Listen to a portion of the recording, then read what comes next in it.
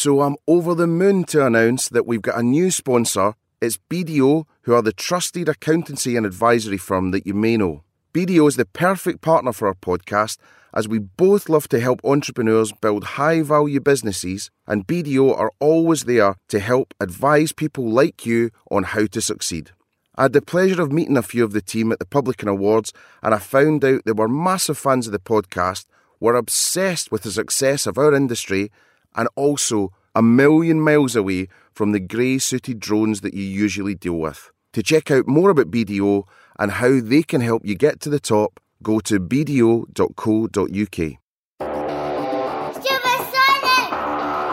Supersonic! Supersonic! Supersonic! Supersonic! Supersonic! Supersonic! Supersonic! Supersonic! Supersonic! Supersonic! From Supersonic Inc., this is the Mark McSee Supersonic Marketing Podcast, the rocket-fueled podcast for food, drink and hospitality businesses everywhere. Listen up, tell all your friends and share with your colleagues. Every single episode is packed full of tips, tricks and advice on how you can make your brand boom.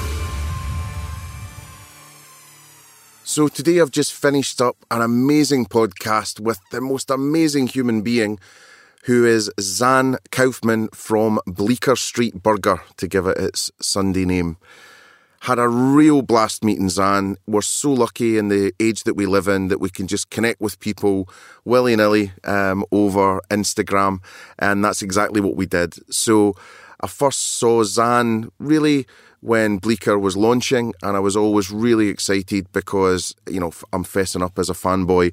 It is my number one go-to burger at all times. The sesame seed bun, the pink in the middle, the American cheese. What's not to like? A real iconic thing that Zan and the team have created and continue to deliver every single day. Liam, the brand director, was there as well on hand to take lovely photos and be part of it. So we recorded it in the Georgian House Hotel. So Adam and the team there, always doing a great job. Thank you for hosting us. Really appreciate that.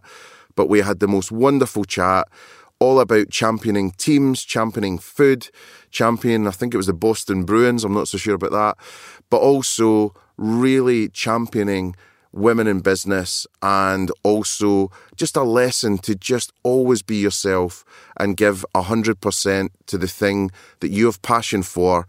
And if you do that, you'll be much more successful in business. So it gives me the most burger-stacked pleasure ever to have at the Georgian House Hotel today, Zan Kaufman. Yeah, thank you for having me. I'm just so excited because, as I've said many times, and it's going to piss off so many other people, but you are it for me. You are the burger, the only one in town. And when I'm living in Brighton now, and I keep telling the guys and girls down there, and they're like, where can I get this burger? You know, and just, you know, so one of the guys comes into Victoria now and then, so he has sampled and been quite delighted. So yeah. And also we've been sort of joking a little bit before we started on the accent. So I'm going to try and speak as slowly as possible. Yeah, Americans need, anyone who's not American, we need people to speak very slowly because we're pretty, one-minded when it comes to accents. Well, the gag usually is, if you've seen Shrek, you'll be okay. So that's how we usually do it. Yeah, that's true. Just give me the giggles a bit. So today then, we were going to just talk through you. It's almost a therapy session where you can lie down and tell me all your problems.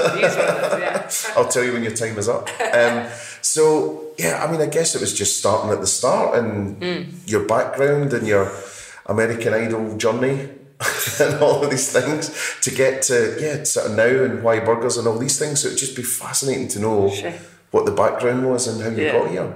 I mean, it was like 2010 and I was living in New York City. I was a corporate lawyer. And my college roommate's mom ran a burger place in the East Village.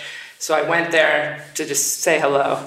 And it's a beautiful space. It was like sort of really high-end burgers, but One of her sons did paintings, so beautiful paintings on the wall, really nice bar. So not the typical type burger place you would imagine. And she was starting Sunday brunch, and I was like, oh, could I be the bartender at brunch? Because I think periodically over my life, I always thought like somehow I would get into hospitality. And I always thought, oh, well, you know, being a bartender would be pretty cool. Yeah. And she said yes. So I think it was the next Sunday. You know, I all week researched how to make drinks and thought I was quite the expert. And were you? I was pretty good. Yeah. I like put a lot of effort into it, you know, and like we used all fresh stuff, and she was fanatical about that. So, but I'll get into that more in a bit. But she, you know, I went to work for her, and I think on the first shift, you know, I had a meal, and at this point, like I was 20, I think I was 28. Okay. You know, I'm an American. You know, all we do is eat burgers, right? That's what we're good for. But I really didn't care about burgers. I had no interest in them. Like anytime I had a burger, it was a waste of time, a waste of calories. The bun was like, you know, sat in your stomach, and so I would never really order burgers. But you know, had her burger, and it instantly captivated me. Like when I say I fell in love with a burger, like at first bite, I really did, and it was so confusing. I was like, what? Everything that I've known my whole life about this product, this quintessential American product, had just been exploded. And I became absolutely obsessed. Initially, we talked about, you know, maybe we could do something together. And, you know, it was just like, it took me by storm. I think anyone who finds passion sort of knows what I'm talking about when it just hits you like a ton of bricks, and it's like everything you do. Like I was tied to my computer, writing menus, like researching, and it was like a runaway train. So that was like the very beginning. And what about the corporate lawyer job? Was that just completely on the back burner at that point? I think I quit within the next like couple of weeks, but it sounds much braver than it was. I knew I was moving to London a year later, right? So I was going to get married. So you know, I was either going to work for the next year being a lawyer, or I was going to do this, and it was a pretty easy choice. So I, you know, dove into it, learned everything I could from her. She was such a like powerful matriarch, and it wasn't like she was this wizard of a businesswoman, but she was fanatical about food. You know, she lived and breathed it, and if it wasn't good enough, it went in the bin, and like it really resonated with me, and it like filled me up. And I think it sits with me always in the back of my mind. So, you know, learned everything I could, and then a year later moved to London to marry my wife. So I was in London then, and I think I was very fortunate because when I wanted to start this business, street food was exploding, as was burgers. So it's like we hopped on this wave. It was perfect timing. Originally, I wanted to open a restaurant, tried to raise some money, couldn't. So I bought a burger truck and started selling burgers from the street. So then you came to London. What did you know of London before you got here? I knew a lot about Soho. Okay. That tells a story. I went to one semester of law school here, and I loved it. And that was, you know, some of my most fun days. I came here, met a whole bunch of lesbians, and had instant best friends, and we went out in Soho every night, and it was amazing. And then I moved here actually for a year and did more of the same. And then grew up a bit and then went back to New York and got a real job. But so I still had those friends and those, you know, I knew a lot about London. So moving back, it felt like, not like I was coming home, but I was coming to a place that I knew and loved. And I had like, you know, intimate knowledge of the place, independent of my wife and her family, which really eased the transition. So that, along with having this instant business, it was like, oh, I just set myself up pretty nicely. So you come here, you go to the local second-hand car sales place, get a truck. I mean, how did all that work? I mean, so I had gone to a Petra brand who runs Curb, Oh, yeah. She was having her first, it wasn't Curb at the time, she had her first sort of street food conference, and I went to that, and I was telling her, like, sort of my idea, and she was like, yeah, just, buy a truck, and I was like, but where am I going to go? She was like, oh, you'll figure it out. I was like, all right. So I went onto eBay, I literally bought a panel van, and I found someone in Peterborough to build it for me, and I went and visited him, and we talked about what it could have. And probably the most complicated thing about it was that I didn't know how to drive stick. So I needed to get the truck back from Peterborough to London, and then continue to drive this thing, because it will be it's my job. In one of the busiest cities in the world. Yeah, with really narrow roads. Sure. And the truck didn't have the proper mirrors on it, so the visibility was, sometimes at times you were guessing. Yeah. So was it like a big UPS sort of van type thing? The panels? No, I wish it was a UPS van. So it was like a long wheelbase panel van. Okay. And we ripped the panel off and then put like a giant box on the back. Right. And then reinforced it because like 2 weeks in, the whole van ripped apart, and the whole truck ripped apart. So what happened with the menu and the ingredients, and how long did all this take? Yeah, so I mean, so sort of timeline. I got here January 2012, and Bleecker traded for the first time in July. So in between that time, the truck was made and the menu was developed and the suppliers were found. So, I mean, I had absolute clarity about the menu.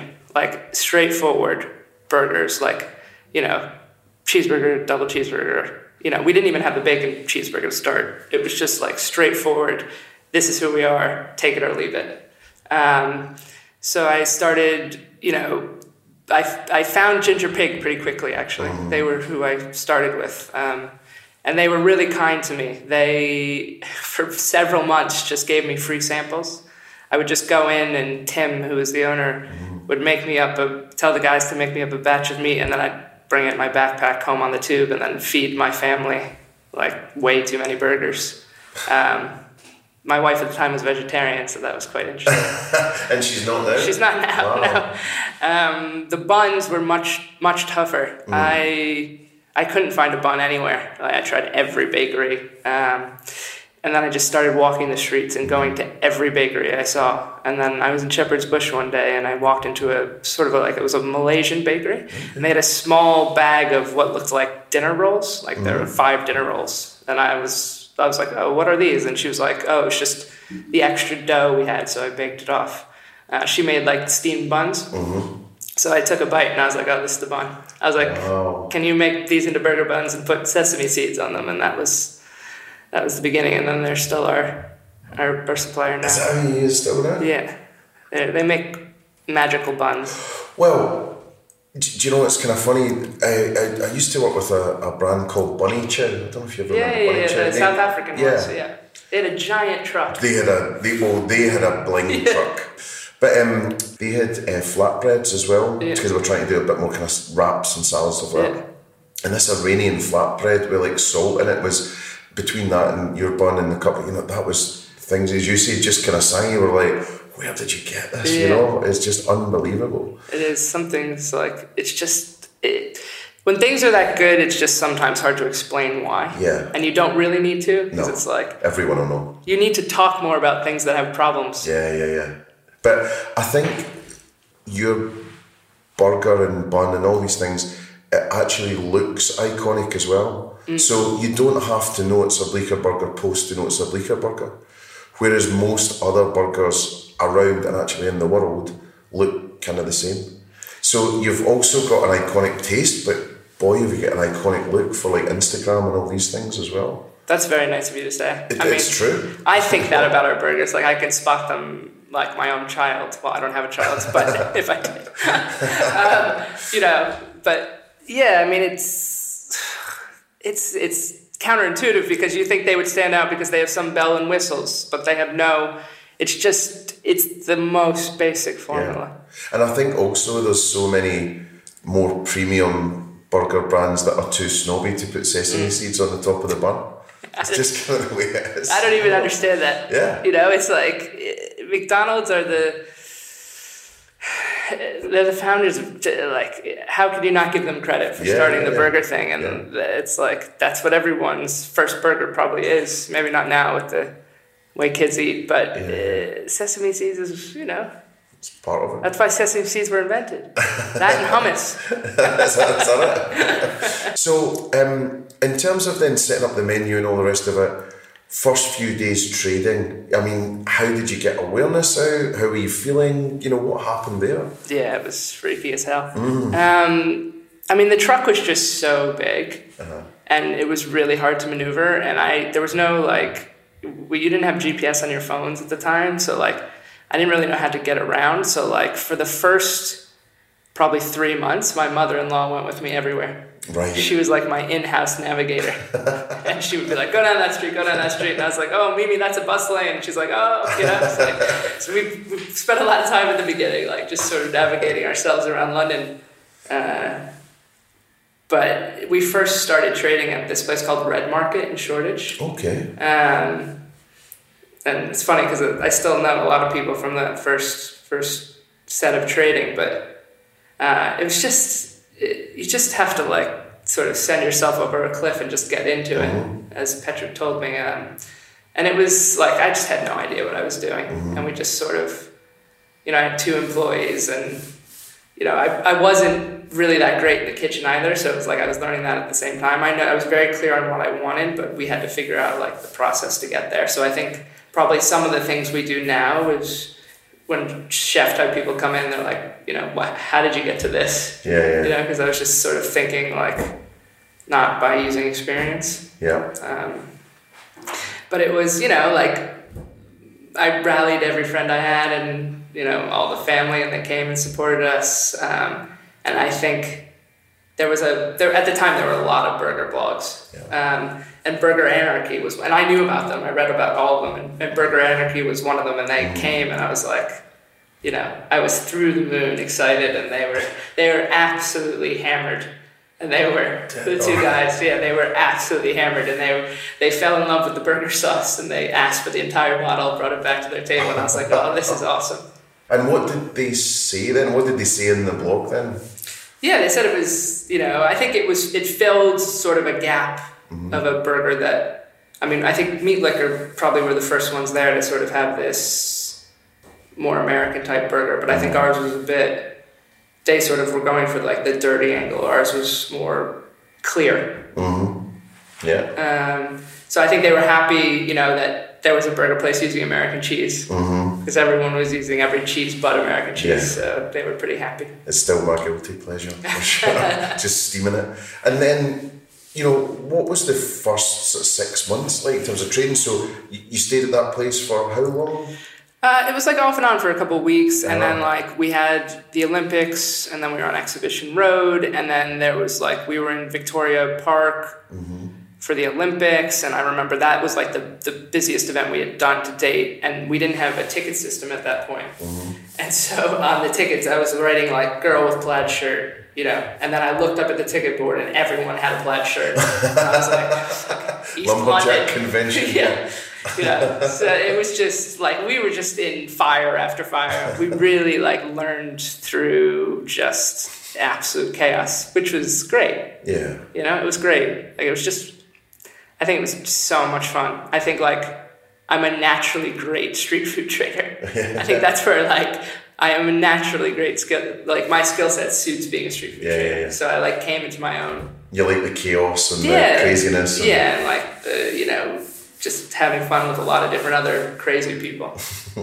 And then, so the name, was it coming just straight from Bleecker Street, or did you have an affinity with that? How did that come up? No, I think I was, I lived near there, and I was just playing with names, and I was once I said it, Bleecker Street Burger, it just fit, and there was no really turning back. And it was Bleecker Street Burger, still is? Because I guess a lot of people are just calling it Bleecker, right? Or Bleecker Burger. They're just calling it Bleecker.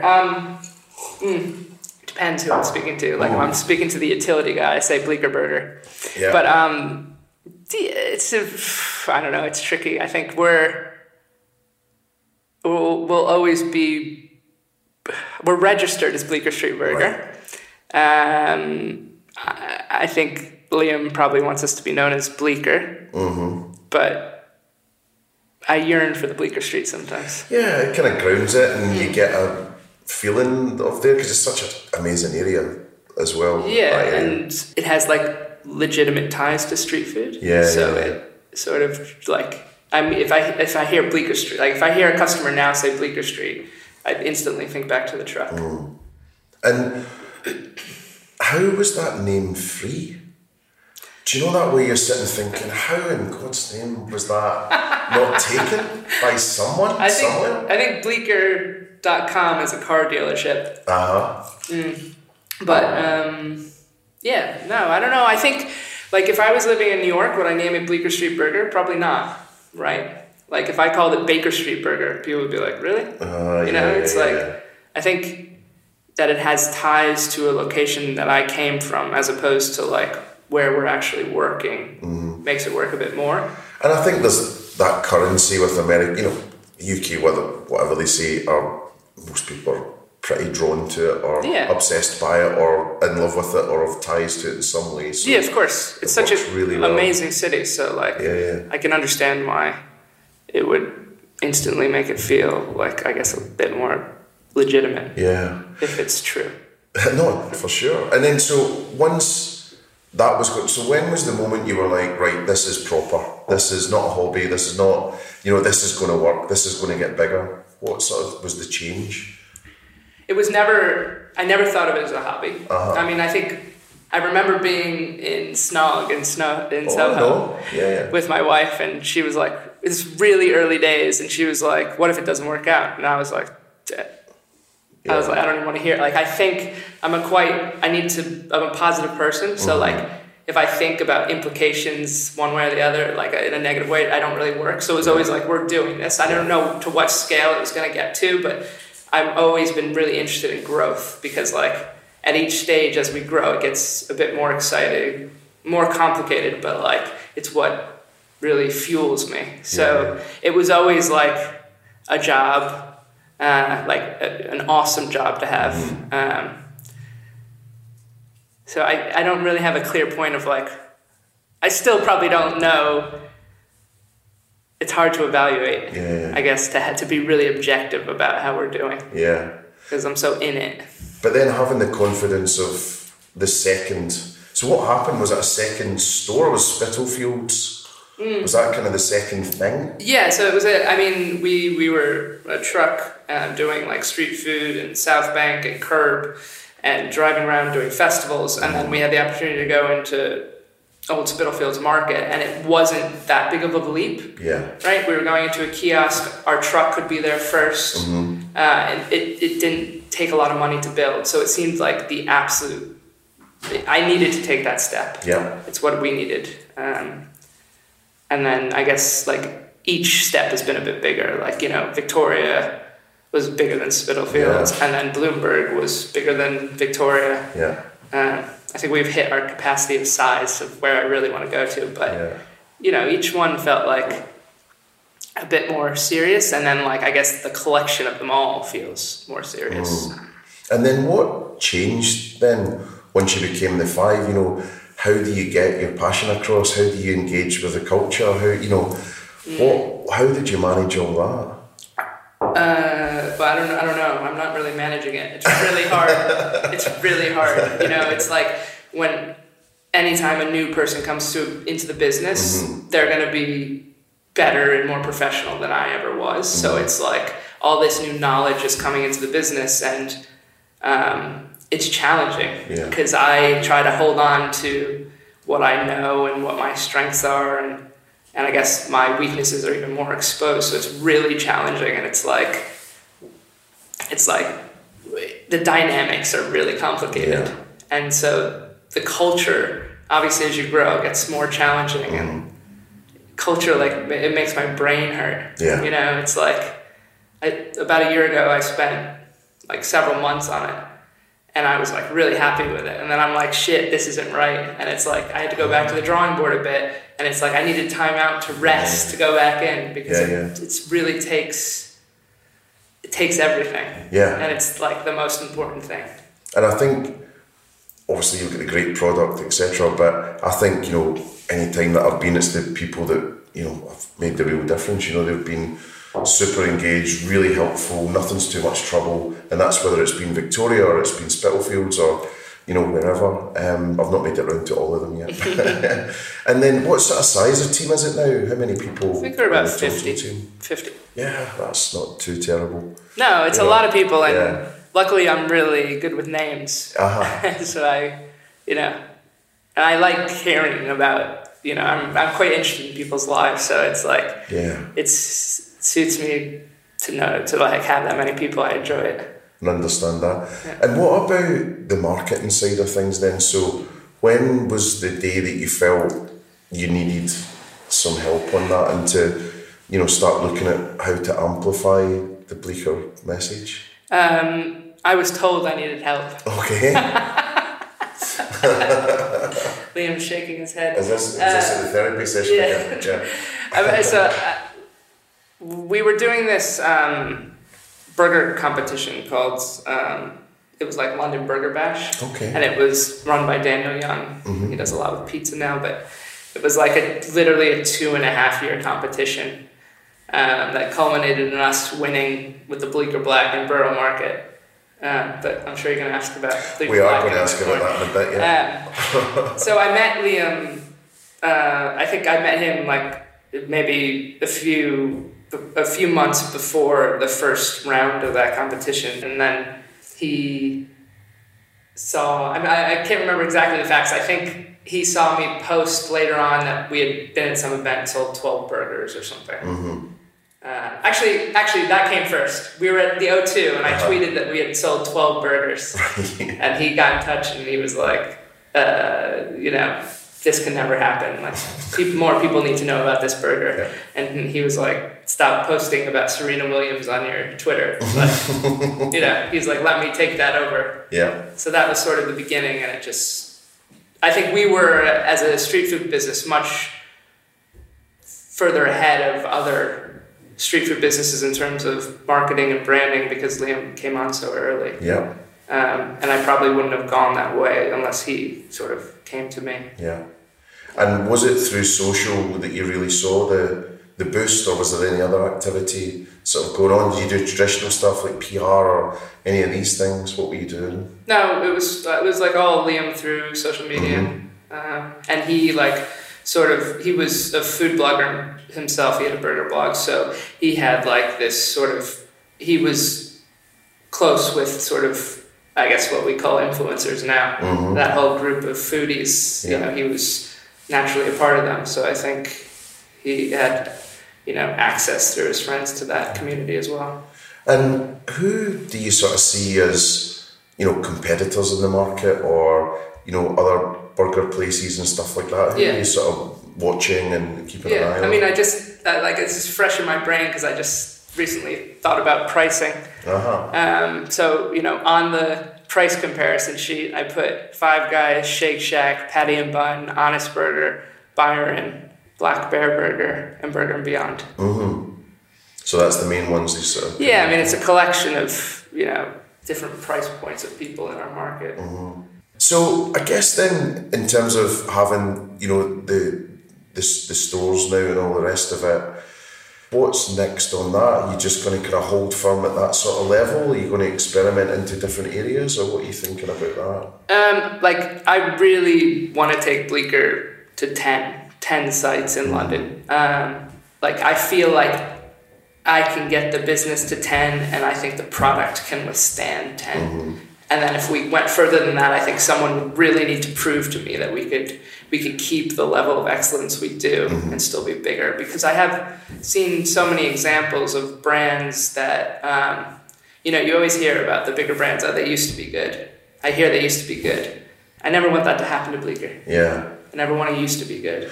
Well, I think it's so interesting in terms of what we're seeing in the market right now. If you look at most of the ones that are doing well in fast casual and, you know, wider than burgers, you know, you look at it and it's Dishoom, it's Hawksmoor, you know, it's these types of brands that have just been slow and steady, not big explosions, not massive crowdfundings, not, you know, just take it easy. Yeah, chip. Yeah, and it feels like that's the new, almost like slow food was the new fast food or whatever. It's kind of counterintuitive, and the investors won't want to hear that, by the way. Of course not. But, I think it's good for the long term. Yeah, luckily I don't have any investors. Good. I mean, I do, but they're like my best friends, and it's a really small holding. But anyway, they're not going to give you a hard time. They live in America, so like I sort of, You can do fake news and send it over. From Supersonic Inc., this is the Mark McSee Supersonic Marketing Podcast.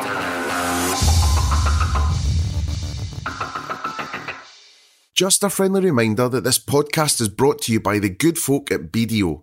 BDO have been long-term supporters of the hospitality sector, and they are really passionate about supporting innovative entrepreneurs on their journeys, and they also want to give you the right advice and support to grow your business. Just in case you don't know, BDO provides tailored advice to the sector across corporate finance, due diligence, tax, and all accounting matters. BDO work tirelessly to give their clients the advice that they need when they need it to succeed. For more information on BDO and how they can take your business to the top, go to bdo.co.uk. #ad. So, what about the black burger then? What went the Bleecker on there? Black. Yeah, what happened? So, I had I'll just give a bit of history about the Bleecker Black. Yeah. So, I had a sort of blogger party at my house with the truck. Invited all the food bloggers over that were like, Liam and a lot more of other people, like All Things Meaty and like those kinds of people. And they were friends as well, They really supported street food, and I think like our careers grew together, And I said that they could bring, and everyone can bring anything they wanted to put on the burger. So Liam had been like, talking about Clonakilty black pudding, like blah, blah, blah. And I was like, there's no way we're going to put black pudding on our American burger. Like, this is the strangest thing I've ever heard of. Like, was it Stornoway? No, Clonakilty. Yeah, so beef black pudding. Not Scottish. No, not Scottish, sorry. Damn it. It's too spongy. It's too spongy. And so Liam brought it to that party, and I tasted it, and I was like, oh, yeah, he might be right. So this is just the weirdest party. So Liam turns up with like a massive phallic. Yeah, exactly. Yeah. It's like, what kind of party is Trying this? to prove his manhood. So, so you put it on, and then you were just like, what the? Well, it was like, it was obviously, it was delicious. It was amazing. Like, it was something that I had never tasted before. And I was just like, this is so unusual. And then we, back to that burger bash, the finals of that were coming up. And we were like, maybe we should do it for that, because we needed to be a bit out of the box, I think, to win it. But that's a risk as well, because it could be masking some of the greatness of just what it is. Of course. I think that was my initial fear before I tasted it. But it actually, like, our seasoning makes the beef sing, and then this made it sing that much more without, dominating it. It was like a really beautiful thing. Yeah. So we wrote the organizer and said, what do you think about if we put this burger on? And he's like, it might polarize a lot of people. Like, a lot of people might not like it. So we're a bit nervous, but we put it on for that competition, so it hadn't been on the menu at all. And we probably served like 500 of them, and they were beautiful. And like, some people were hesitant to eat it, and then as soon as I said it was beef black pudding, everyone was okay. I think there might have been like one out of the 500 that didn't want it. And everyone just absolutely loved it, and we won. And we beat, like, Patty and Bun, Fred Smith. Like, it was a serious competition. That was the biggest thing that had ever happened to Bleecker at that point. I mean, who else was in there? Was like Shake Shack in there? Yeah, Shake Shack, Hawksmoor. I mean, it'd been 2.5 years, so anyone who was in the burger world who had any sort of clout had been in the competition. Wow. It was... And then did it go on to... It went on to the menu? Then it went on to... I think it was under the counter for a while. And then... We put it on the menu, and it was like, it became our signature burger, and it sort of, I think it took Instagram, I don't want to say by storm, but it was like such an Instagrammable burger as well. And that, I don't know if that, I don't know, maybe that was Liam's intention from the beginning, but I think, it worked so well for that platform as well. Yeah. And it just it was our Big Mac. Yeah. Right? Or your McRib, because it's disappeared. So, is it ever going to come back? I don't know. That was touche. So we're not allowed to cook medium rare. Right? So we took it off the menu. Like Liam was like, if we can't sell it at our best, I don't want to sell it. So we took it off. That was the reason. Yeah. But the burgers you can do medium rare, right? No, you can't. No, we can't cook anything medium rare. So what, is it just medium you're cooking them to then? It's a bit tricky because our beef, we need to cook it to 75 degrees. Mm-hmm. And at 75 degrees, our burgers are still pink. So we think now in temperature as opposed to the traditional. So we cook to 75 degrees. Yeah. And it still has some pink in it.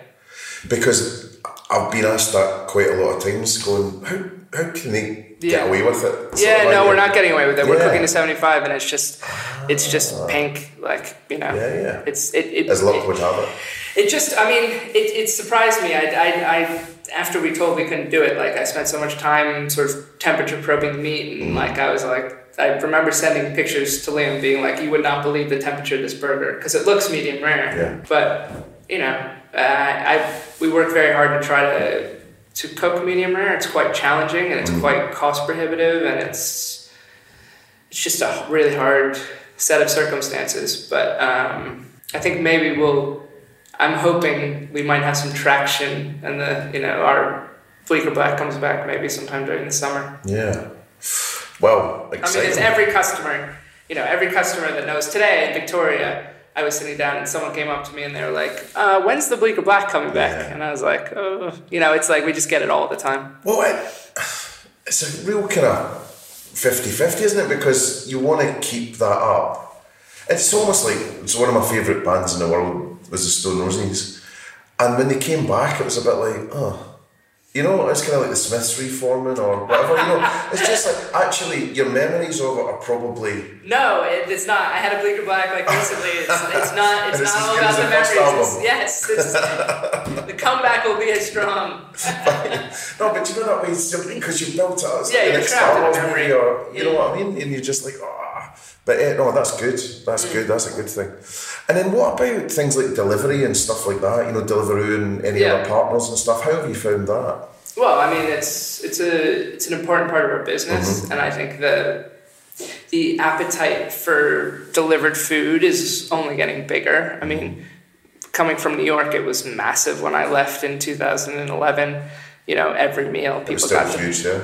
Oh yeah, massive. It's just always sort of been huge in New York. I think because groceries are so expensive. Right. And then when I came here, it just wasn't. It didn't. I remember trying to get something delivered, and it was only not great food options. And then probably the last year and a half, it's just they've absolutely penetrated the market. Yeah. It seems like everyone gets their food delivered now. Well, I mean, I'm here, at this hotel a couple of nights a week, and that's what you're doing. Say there's something in the bar, or you'll order a Bleecker or whatever. Yeah. But it does, it still, it does travel well with your stuff. There's so much. Does it? Yeah, it was fine. Yeah. It was. You're coming down a little bit in your expectation, but it was more than good enough. But some things you get delivered, you're like. Yeah, we struggle with it because I think fundamentally burgers are not the kind of food to get delivered, right? You should get sushi delivered, or you should get noodles delivered. Those things travel really well. But burgers, and especially fries, it's supposed to be eaten pretty soon after you order it. Luckily, they're getting better at delivery, so you can have your food within sort of sub 15 minutes. Yeah. But it was what do we do here? If we don't get on this bandwagon, we're going to be run over by it. Yeah. And when I initially started the business, I wanted to do delivery because where I had worked as ITSF in New York, they delivered so much of their food. So when I first got here, I was like, let's hire cyclists, let's deliver our own food. But the demand wasn't there. So it sort of went full circle. And now it's people really want our food delivered. Yeah. I think Five Guys seem to do quite a good job. I think wrapping up in the foil and all that stuff. Yeah, foil I think would be a good... Really helps. Yeah. So what are you thinking about the state of the market? So what are you seeing in terms of trading and any concerns and Brexit and all these lovely things?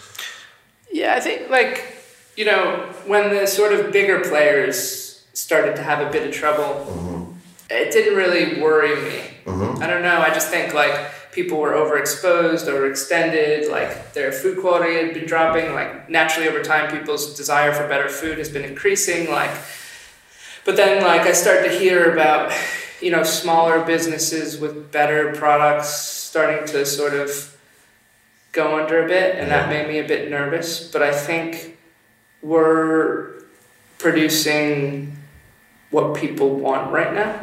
We're really transparent about our food. We try to be best in class. We're amenable to a lot of different people. You can come in pretty easily. It's accessible. Get your food, spend a bit of time with us, and then go. And so we're really approachable, I think. Yeah. And so I think we're situated well, and we don't have big expensive builds. So we have small locations. We're pretty reasonable with how much we spend on them, and we're not doing anything too quickly. Well, it was just pleasing to see earlier on. I was walking up here from Victoria and looked pretty full, and obviously you've had some competition pop up. Well, we have Shake Shack right across the road, right? You got Shake Shack, you've got the whole Nova complex, you've got the station, obviously, and then you've got Market Hall. So all that added up. But then the argument would be more people are coming to that area. So we saw it at Spitalfields, where the landlord just kept piling more and more people in. And I think if your food's really great, it will only help you. Yeah. And especially in Victoria. We opened, not like Bangbuster. What's the word? Gangbusters. Gangbusters. Yeah, there we go. That Scottish guy. It was fine. It was good. And then as Nova opened, as more people came to look at it, it started to grow and grow and grow. And it's awesome to have all these other great operators around us. Yeah. I guess the other thing I was thinking about was the charity side of things. So you're super kind on that angle when not a lot of people are. You donated all your profits the other day. Yeah. So I don't know if kind's the right word. We do things we're passionate about. There's no bullshit at Bleecker, right? There really isn't. We just do what we love. And the March 1st fundraising day was to help people with addiction and mental health. And it was a memory of my brother who suffered from that. Yeah. So obviously I'm deeply passionate about it. Mark used to work for the business, and Liam has just sort of taken it on board and really run with it. Yeah. And he's really been my voice on it when I couldn't have a voice. Yeah. So makes sense. Yeah. I just think it was such a standout thing to do, and it was really noticeable, on social media, and it wasn't, crass or sales. It just was well documented in what you were doing, and there was a lot of support, which I thought was absolutely fantastic. So there was so much. It was unbelievable how much support there was, and it was it was our single biggest trading day ever. So it was it was amazing. Nice. For a day that should cause me a bit of anguish, it would turn out to be a really great day. Real celebration. Yeah. And then what about things I think we first got in touch the other week actually. When Liam got in touch with me and he showed me the International Women's Day video, and I think, I guess Leo, you were sort of saying what you think and what you get some advice and things like that, and just had a look and I was like, this is fucking brilliant, and then so I shared it as much as I possibly could. We started chatting about it, but how long was that in the thinking, the planning? Was it something you were doing anyway? How did it all come about? I'm trying to remember when it came about, but it was all led by Liam. I think Liam has a natural ability to see things that are important and make them be a priority. So, like the vision used to be just about burgers, and now it's about burgers and diversity and inclusion. And the reason why it's part of the vision now is because I started talking about it a lot more, and it started to become really sort of important to me, and I was talking about it quite a bit, and Liam said, like, this is too important not to be a part of the vision. So, like, he sort of pushed that up, so he sees these sort of things happening and brings light to them, I guess. Yeah. So it wasn't that long ago, it was probably the beginning of this quarter, because it was one of his objectives to bring this video to life. And he, I think he wanted to make something, and he was looking for other areas to see how to make it and what it should be, and he said he couldn't find anything that really spoke to him about this, how we should do this video. And I think he just thought, like, it just came to him that he should just sort of highlight what the vision is, and like who I am and who the women in the business are. And we did it all in one day. Was it one day? Yeah. Wow. And it just turned out to be like, it was a great day. And it was like a great day for the business. Like, it felt like you could sort of feel the team coming together, and it just, it felt right. Yeah. I think the really nice thing about it is there's a few things. In terms of content terms, you've got a year's worth of content in that one video. If they've just got to some edit, and there's so much you could do with that. Obviously you could spin off into speeches about it, and there's just so many things. But the other thing I was just thinking was, like, how evergreen it is. You don't have to do another video for a long time, that will still be relevant 5, 6, 7, 8, 9, 10 years time, I'm assuming, with the way things are. So I just thought it was like an iconic piece of video, right amount of time, right stuff going on. That's so nice. Yeah. That's so nice. Yeah, it was amazing. Yeah, I wouldn't say these things lightly. I'm usually bashing things, and he hasn't paid me any money or anything like that. But no, it just what surprises me so much about brands in our market is they'll say things like, I want to get this message out, I want to tell this story, and they make it too complicated and too difficult, and it's just like, well, just say it and get it out there. It's quite simple. Yeah, I think that's a really good example, because, like, I was trying to overcomplicate the video, and Liam's like, no, we just have to, he was like, we just need to do it. And I think, like, I was causing a bit more chaos than I probably needed. So I'm thinking about your time as well. So there's a last few things I was just going to try and cover before you probably need to run off. But I was thinking about lessons learned and things like that. So successes, over, if you look back on and I still can't believe it's only been, what did you say, 6 years? Yeah. Something like that. I mean, it seems like way longer you've been in my life. So, something like that. What are the wins? What are the moments that you look back and go, God, we really got that right then, or the best days at work, or what happened? I mean, it's tricky. I think, like, one of my biggest weaknesses is probably celebrating wins. That's normal. Like, but looking back, getting the truck going, that obviously was pretty monumental. Post-stick issues. Post-stick issues. Opening on the South Bank. Yeah. Being, like, a central figure for Curb and Street Feast, like getting our first real shop at Victoria with a door, I think was pretty monumental. Like, it's funny because I did the design for Victoria very badly. Right. It's a horribly designed place, and I was so, like, moved and emotional that we actually had a shop. I didn't even notice how bad it was. It took me like 2 months to realize this design is horrible. We have to change it. But, like, it's like these different steps within the business, like good and bad, really, like, take such an emotional toll, I guess. Yeah.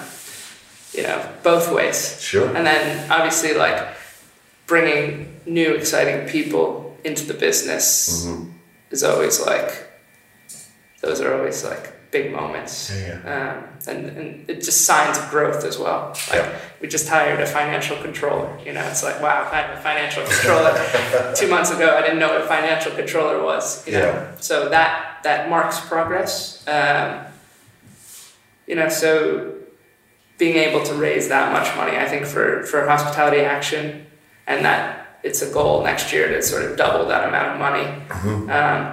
That possibly we might be known as a business that celebrates diversity. I think that's like really, really has an impact on me. Yeah. That could be just such an interesting thing of, you know, asking other like-minded people and businesses to get involved in that as well. You know, it could be quite interesting. And what about lessons learned on the, what did they say, areas for development, areas for opportunity? So yeah, what's the kind of challenges that you think, God, I wouldn't do that again? I think it's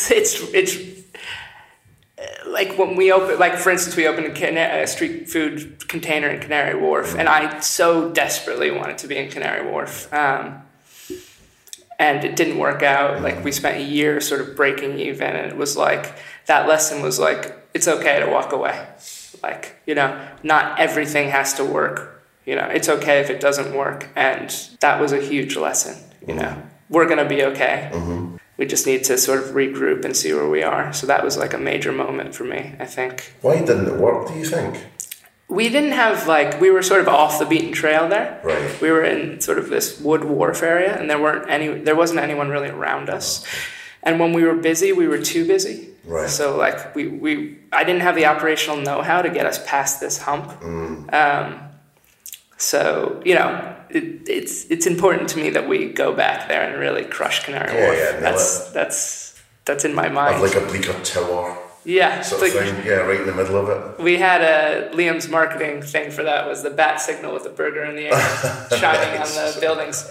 I'm going to Canary Wharf on Friday actually, so we'll see. I used to work down there. I worked for Barclaycard for a little while, and I had to like leave my soul at the front door and go in and do my job and go back out and get it in the way.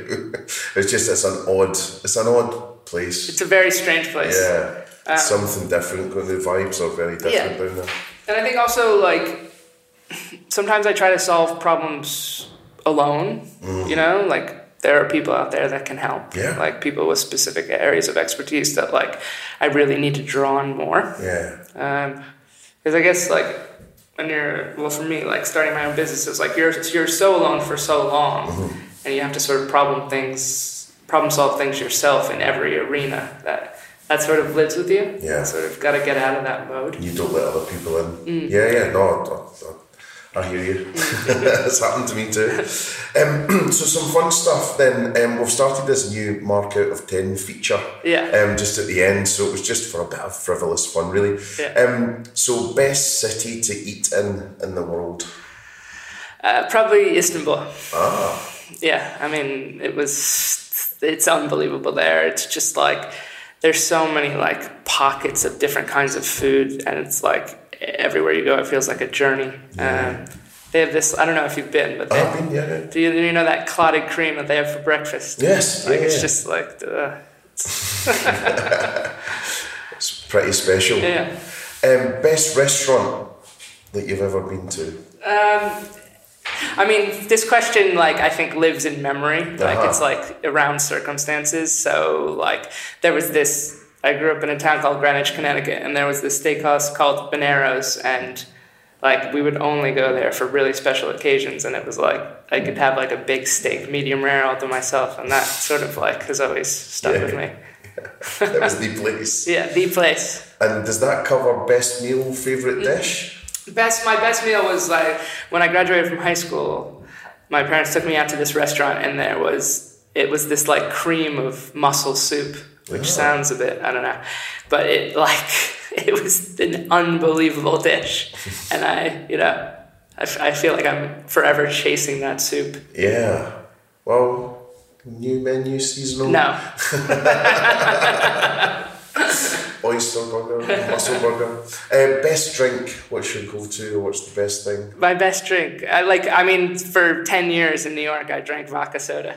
That's it? That was literally the only thing I drank. Best drink. I love Mr. and Mrs. T's tomato juice. Oh, well, interesting you said that. I've just discovered the Bloody Mary or the Virgin Mary at any of the Soho House places, so Cicconi's or, the Ned or whatever.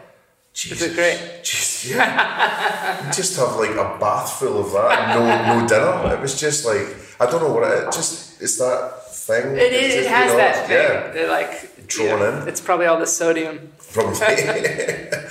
And then name and shame, worst meal ever. Oh, it's the gosh. Worst.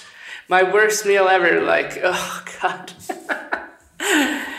My worst, I don't want to name the place because it's in London, but it's an amazing restaurant. But I went there with my entire family, and we needed to do the tasting menu, and they didn't want to do that, and I didn't prep them for that. Right. So we had to blow up with the staff. Right. And I was like, holy shit, how has this happened? In my own industry, Yeah. And it was I didn't even eat anything, and it was the worst meal of my life. I was like, this is horrible. My whole family stormed out. I was like, how has this happened? Can you tell me after though? Maybe. Okay. And then the last thing really, just to get one last piece of advice is, anyone thinking about, quitting what they're doing to do something they love or rebooting the business that they have, what's your sort of tips on that? I mean, the starting a business for passion, I think you have to do it. And it's so, it can be terrifying, and it's just you have to you really have to throw yourself over the cliff. Yeah. You just do, because missing an opportunity to do something, it sounds so cliche, but missing the opportunity to do something that you love is what would be I think a massive regret for someone, and they have no idea how fulfilling and awesome it can be. Thinking you're passionate about something and then doing it and being that passionate about it, that's another level. Yeah. So of course it's risky, and it depends on your circumstances. And I am a pretty privileged person, so I had the opportunity to do that. So I think if you have a set of circumstances that allows you to do it, you should.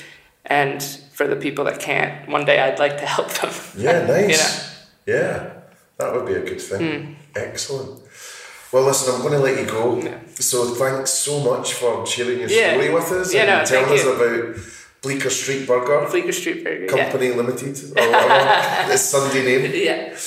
But no, thank you. It's been a real blast to meet you, so thanks so much. Yeah, no, I've had a good time. Thank you. Great. I've been living a lot of memories. Thank you. Cheers. So how about that? What an incredible person, an incredible positive spirit, incredible human being and business person, Zan Kaufman from Bleecker Street Burger. Bleecker has only went up in my estimations after meeting Zan and actually spending time with Liam as well. What a lovely bunch of people, what a lovely outlook in life, and what a lovely environment to work in. So do check out Bleecker Street Burger, Bleecker, whatever you want to call it if you're out and about in London. So thanks again to Gaz and Gabby for all of their help in putting together the Supersonic Marketing Podcast. A huge thanks to all of you that are continuing to listen. The listener figures are growing, which is really exciting. And also just thanks for all your messages and DMs and all these things of support. It really means a lot to us. Thanks also to our sponsor, BDO, who have continued to support us, which is really exciting. And we're really chuffed to bits that they invested and are supporting us on our journey in the Supersonic Marketing Podcast. So this is me, Mark McSee, signing off. Bless you for listening, and I hope that we've given you some really great insight, tips and advice on how to make your brand boom.